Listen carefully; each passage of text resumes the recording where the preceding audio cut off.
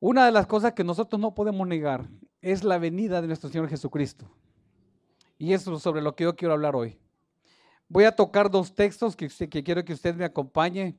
Una de ellas es que antes de que el Señor Jesucristo venga, van a haber señales en el cielo, como también va a haber señales, ¿verdad?, en la tierra, y en las cuales nosotros tenemos que estar alertas. Porque desde el día que el Señor Jesucristo venga, ya no hay marcha atrás. Hay oportunidades, ahora son el momento. El Señor habla de tres maneras. Una la hace con amor y esta es una de ellas. El Señor está hablándole a aquellas personas que no tienen a Cristo en su corazón. Y no estoy hablando de religión. La religión ninguna salva. La única manera como nosotros tenemos garantizada la salvación eterna es abriendo nuestro corazón y reconociendo la necesidad de tener a Cristo en nuestro corazón gobernando como Señor y Salvador, no por religión. Y versículo 23 dice, y en el Hades, ojo, la palabra Hades está escrito en griego, como también se describe en hebreo, se describe también el infierno como en latín, y se le conoce en otros idiomas como el abismo, el infierno, se le conoce también como la gehenna, y hay una lista de palabras, pero aquí lo describe como el Hades. Y dice, y en el Hades dice, alzó sus ojos, estando, y aquí quiero que ponga atención en esa palabra que dice, en tormentos, y está describiendo al rico. Y no me refiero a que se fue al infierno porque tenía dinero, no, nada que ver con eso. Los dos conocían cuál era la voluntad de Dios, pero el rico no puso la confianza en Dios, sino que la puso en sus riquezas y ahí fue a parar. Y dice que estando en tormentos y vio de lejos a Abraham y a Lázaro en su seno.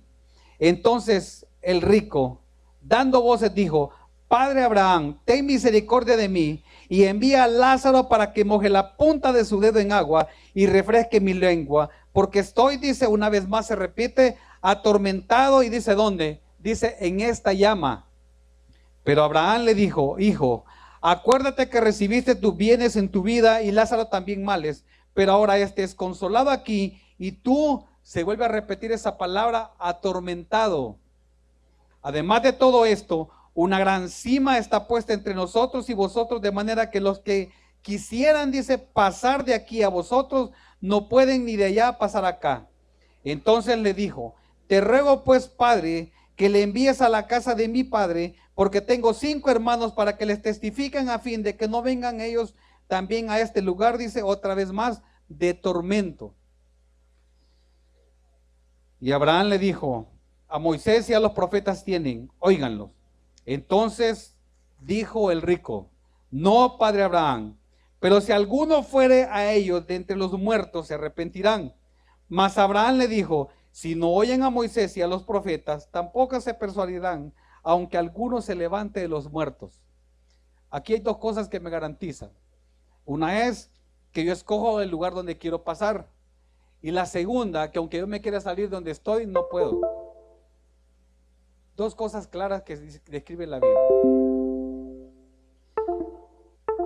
El terremoto de Haití, hace años atrás, no muchos, fue una noticia mundial con muchas pérdidas humanas. Y ahora recientemente, ¿verdad? Pues nos hemos dado cuenta también de lo que sucedió en Colombia, que hasta la fecha, de los que han encontrado, hay 294 muertos a causa de una avalancha. Lo que es peor, hay muchos desaparecidos, como también no podemos negar la violencia que se está aumentando día tras día en todos los países del mundo.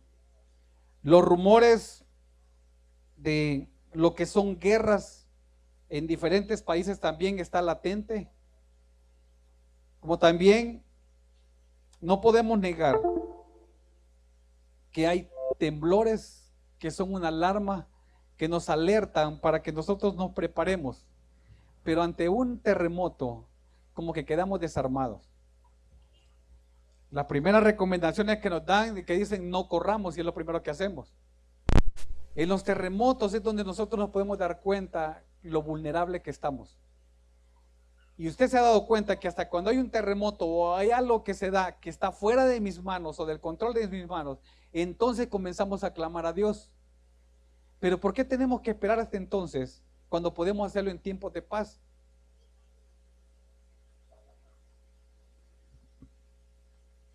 Saben que todo lo que está pasando en el mundo, como en nuestros alrededores, debería de llamar nuestra atención y hacernos reflexionar.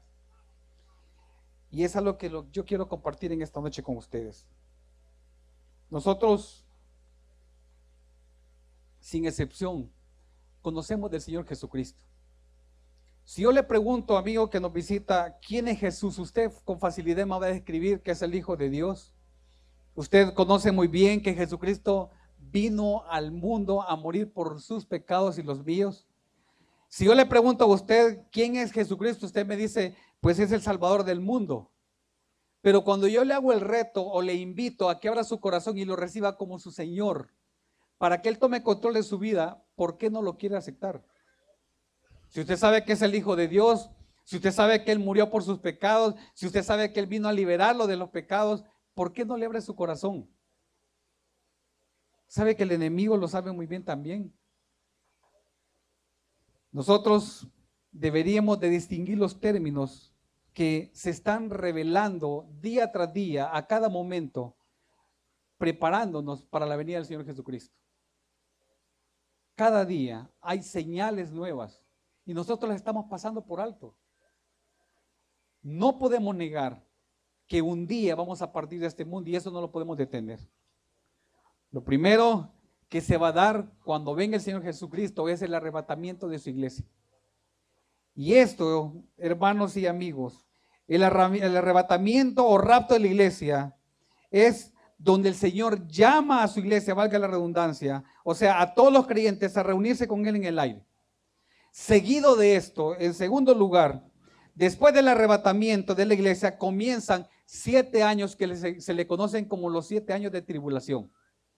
En el periodo de los 7 años, ¿sabe? Desde el primer año que comienza, se dan situaciones muy terribles que hasta la fecha ni siquiera hay una pizca de esa situación. La tercera parte de los seres vivientes van a morir. No sé cuántos de ustedes han encontrado ratas en su casa, una rata muerta que ya se descompuso.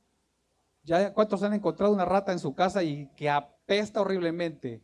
Ok, hágase la idea de la tercera parte de los seres vivientes muertos a nivel mundial. ¿Tiene idea de la pestilencia que va a haber?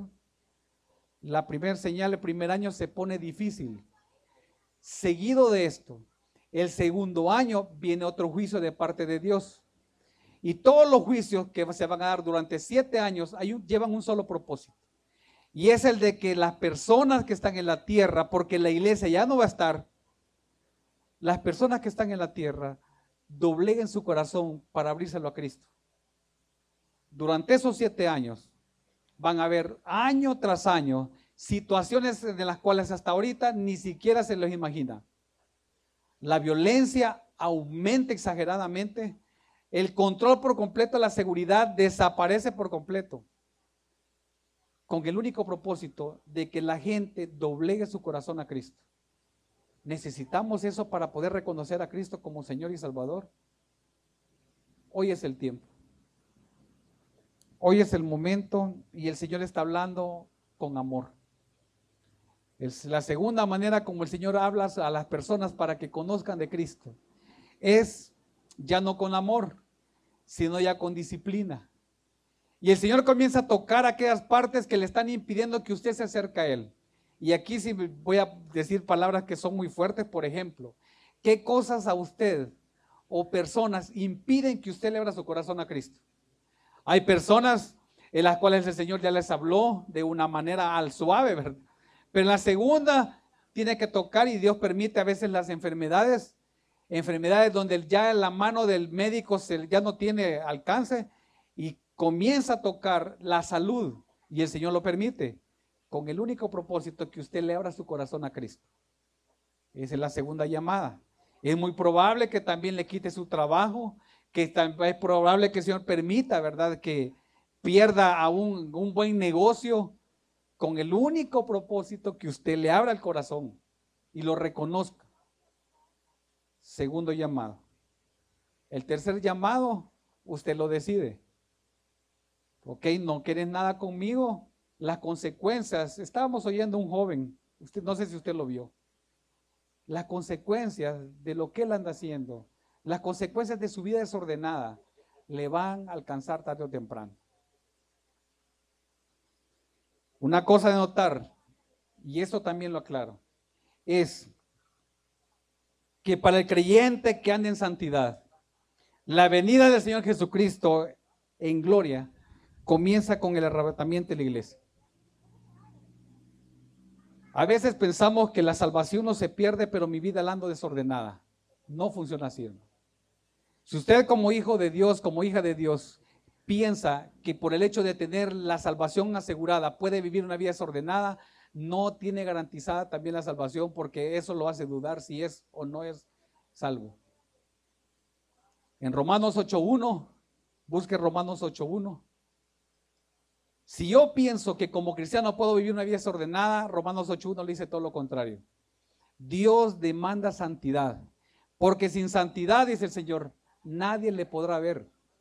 Y santidad es reconocer mis debilidades y luchar para no ceder a ellas. ¿Lo tiene? Dice, ahora pues, ninguna condenación, dice, hay para quienes, para los que están en Cristo Jesús. Para ellos no hay condenación. Los que no andan, dice, conforme a la carne, sino conforme al Espíritu. Y si usted conociendo del temor del Señor, conociendo sus mandamientos, anda mal, pues usted se ve en la fila.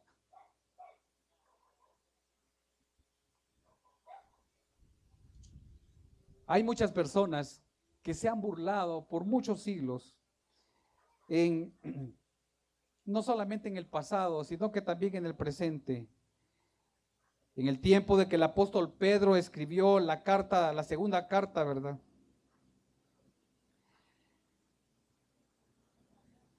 Pasa la primera generación de Pedro. Pedro muere. Quedan los hijos, ¿verdad? De ellos, la segunda generación de cristianos nuevos en la fe. Pero es de notar que el apóstol Pedro, al escribir la epístola, ya estaba anciano.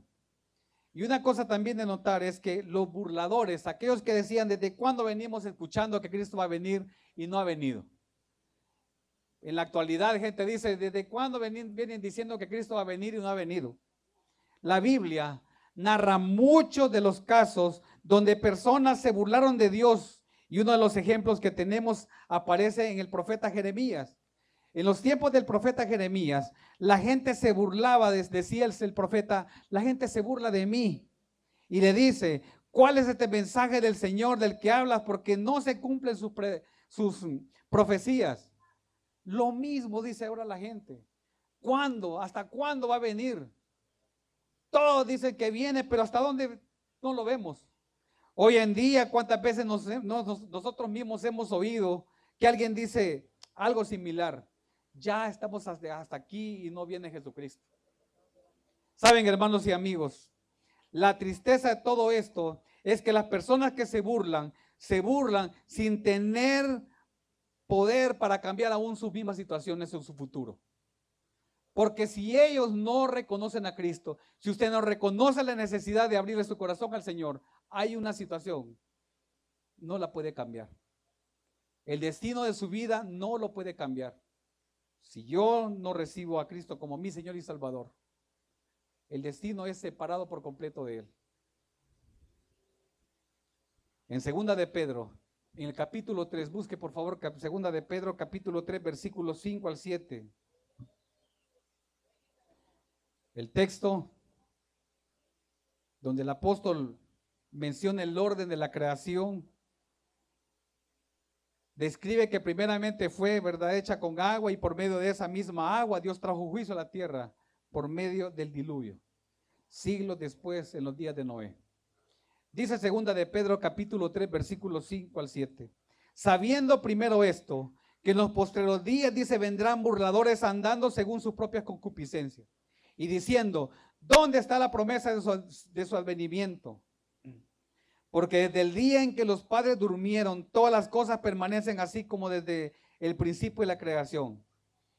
Estos ignoran voluntariamente que en el tiempo antiguo fueron hechos por la palabra de Dios los cielos y también la tierra, que proviene del agua y por el agua subsisten.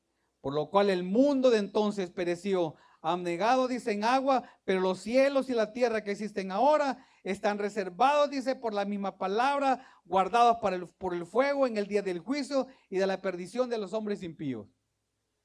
Hay un destino para esa tierra. Tarde o temprano, cuando el Señor venga, viene a pedir cuentas.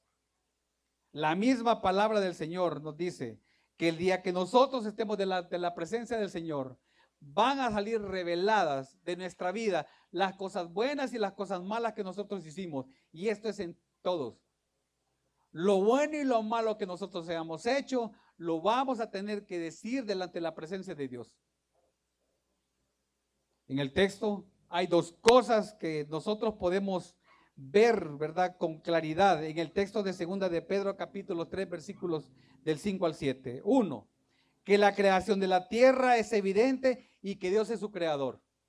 Dos, que la Biblia da pruebas y también historias antiguas que Dios destruyó todo por medio del agua en el diluvio y que ese evento vino como juicio en contra de la humanidad después que Dios lo anunciara a través de Noé. El anuncio no ha cambiado. Si usted no reconoce a Cristo como Señor y Salvador de su vida, va a haber un juicio. En segundo de Pedro, en el mismo capítulo, en el versículo 8 y 9, hay una versión que a mí me fascina, como lo dice, y es la nueva traducción viviente que dice, donde se nos advierte a nosotros a no olvidar cómo es que obra el Señor cuando dice, oh amados, dice, no ignoréis esto, que para el Señor, dice, un día es como 1000 años y 1000 años como un día. El Señor no retarda su promesa según algunos la tienen por tardanza, sino que dice, Él es paciente para con nosotros, no queriendo que ninguno perezca, sino que todos procedan al arrepentimiento. Para muchos parecería como que Dios tarda en llevar a cabo su promesa, pero hay algo que a nosotros se nos olvida, que el Señor cumple su promesa porque Él no miente. Y si Él no ha venido ahorita, es porque está dando una oportunidad más para que nosotros abramos nuestro corazón, reconozcamos a Cristo como Señor y Salvador, porque es el único que nos puede garantizar la salvación eterna. Un día vamos a partir, tarde o temprano. Nadie tiene seguro la vida en sus manos. Es impresionante que las noticias que nosotros estamos escuchando a diario es de muerte. Y lo alarmante de esto es que el índice de muertes son ocasionadas por accidentes de tránsito. Y no sé si usted se ha dado cuenta cuánto es lo que se está manteniendo. Y que aquí hay una periodista, por cierto, sabe que está subiendo de 3 diarios. Y yo le hago una pregunta, ¿la gente que está muriendo pensaba que iba a morir? Los accidentes, hermanos y amigos, se dan de forma imprevista. Y nadie tiene garantizada que va a saber cuándo va a morir. ¿Y sabe lo triste de todo esto? Es que esas personas que murieron no sabemos si van con Cristo. La imprudencia, la falta de cortesía está provocando accidentes alarmantes a causa de conducir apresuradamente. No tenemos garantizada nuestra vida, pero sí podemos garantizar nuestro futuro. Y eso depende de nosotros. Hoy, esta noche, los planes de Dios son muy diferentes. Y muy diferentes a nuestros planes. ¿Por qué digo esto? Porque Dios es el único que conoce el futuro de cada persona. Y aunque Él sabe los que van a ser salvos, Dios tiene abierta esa oportunidad para todos. Usted lo toma o lo deja.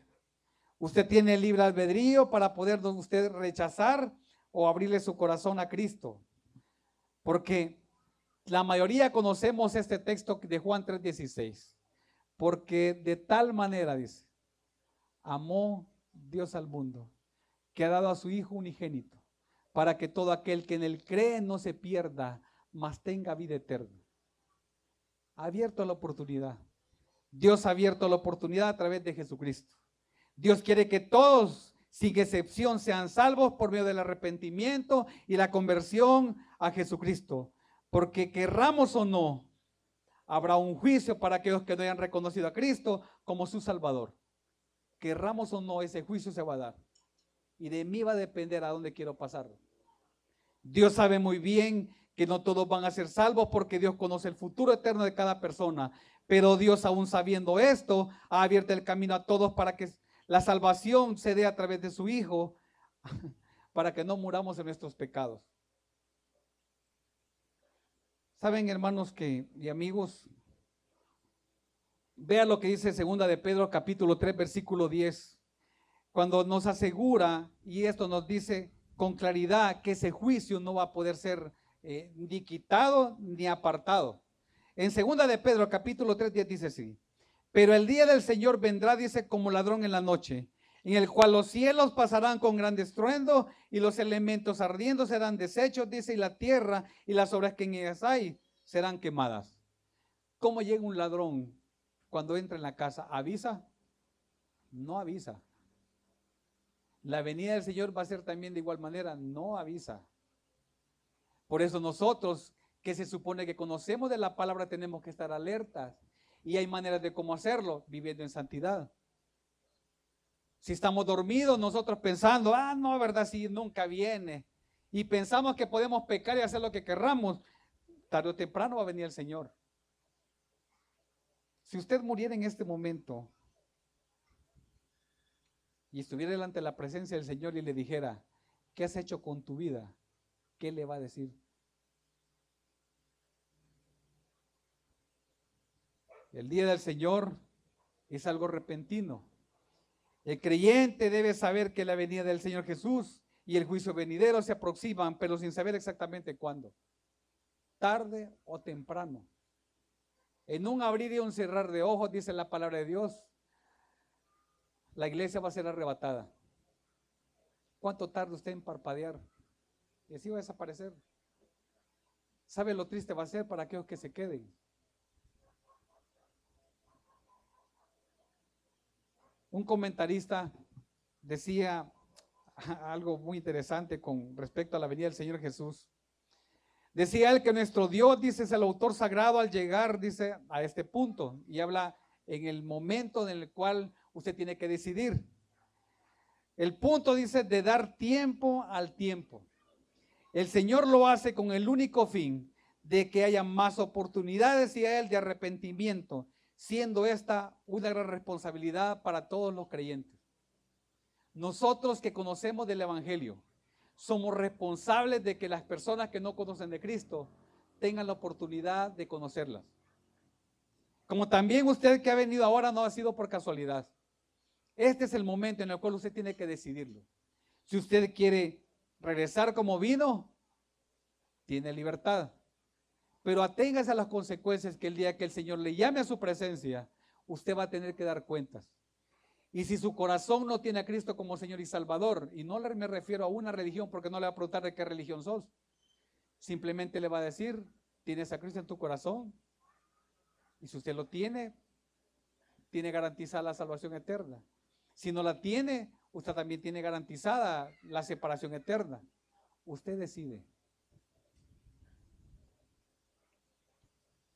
Puesto que todas las cosas han de ser desechas, ¿cómo nosotros no debemos de andar pues en santa y piadosa manera de vivir?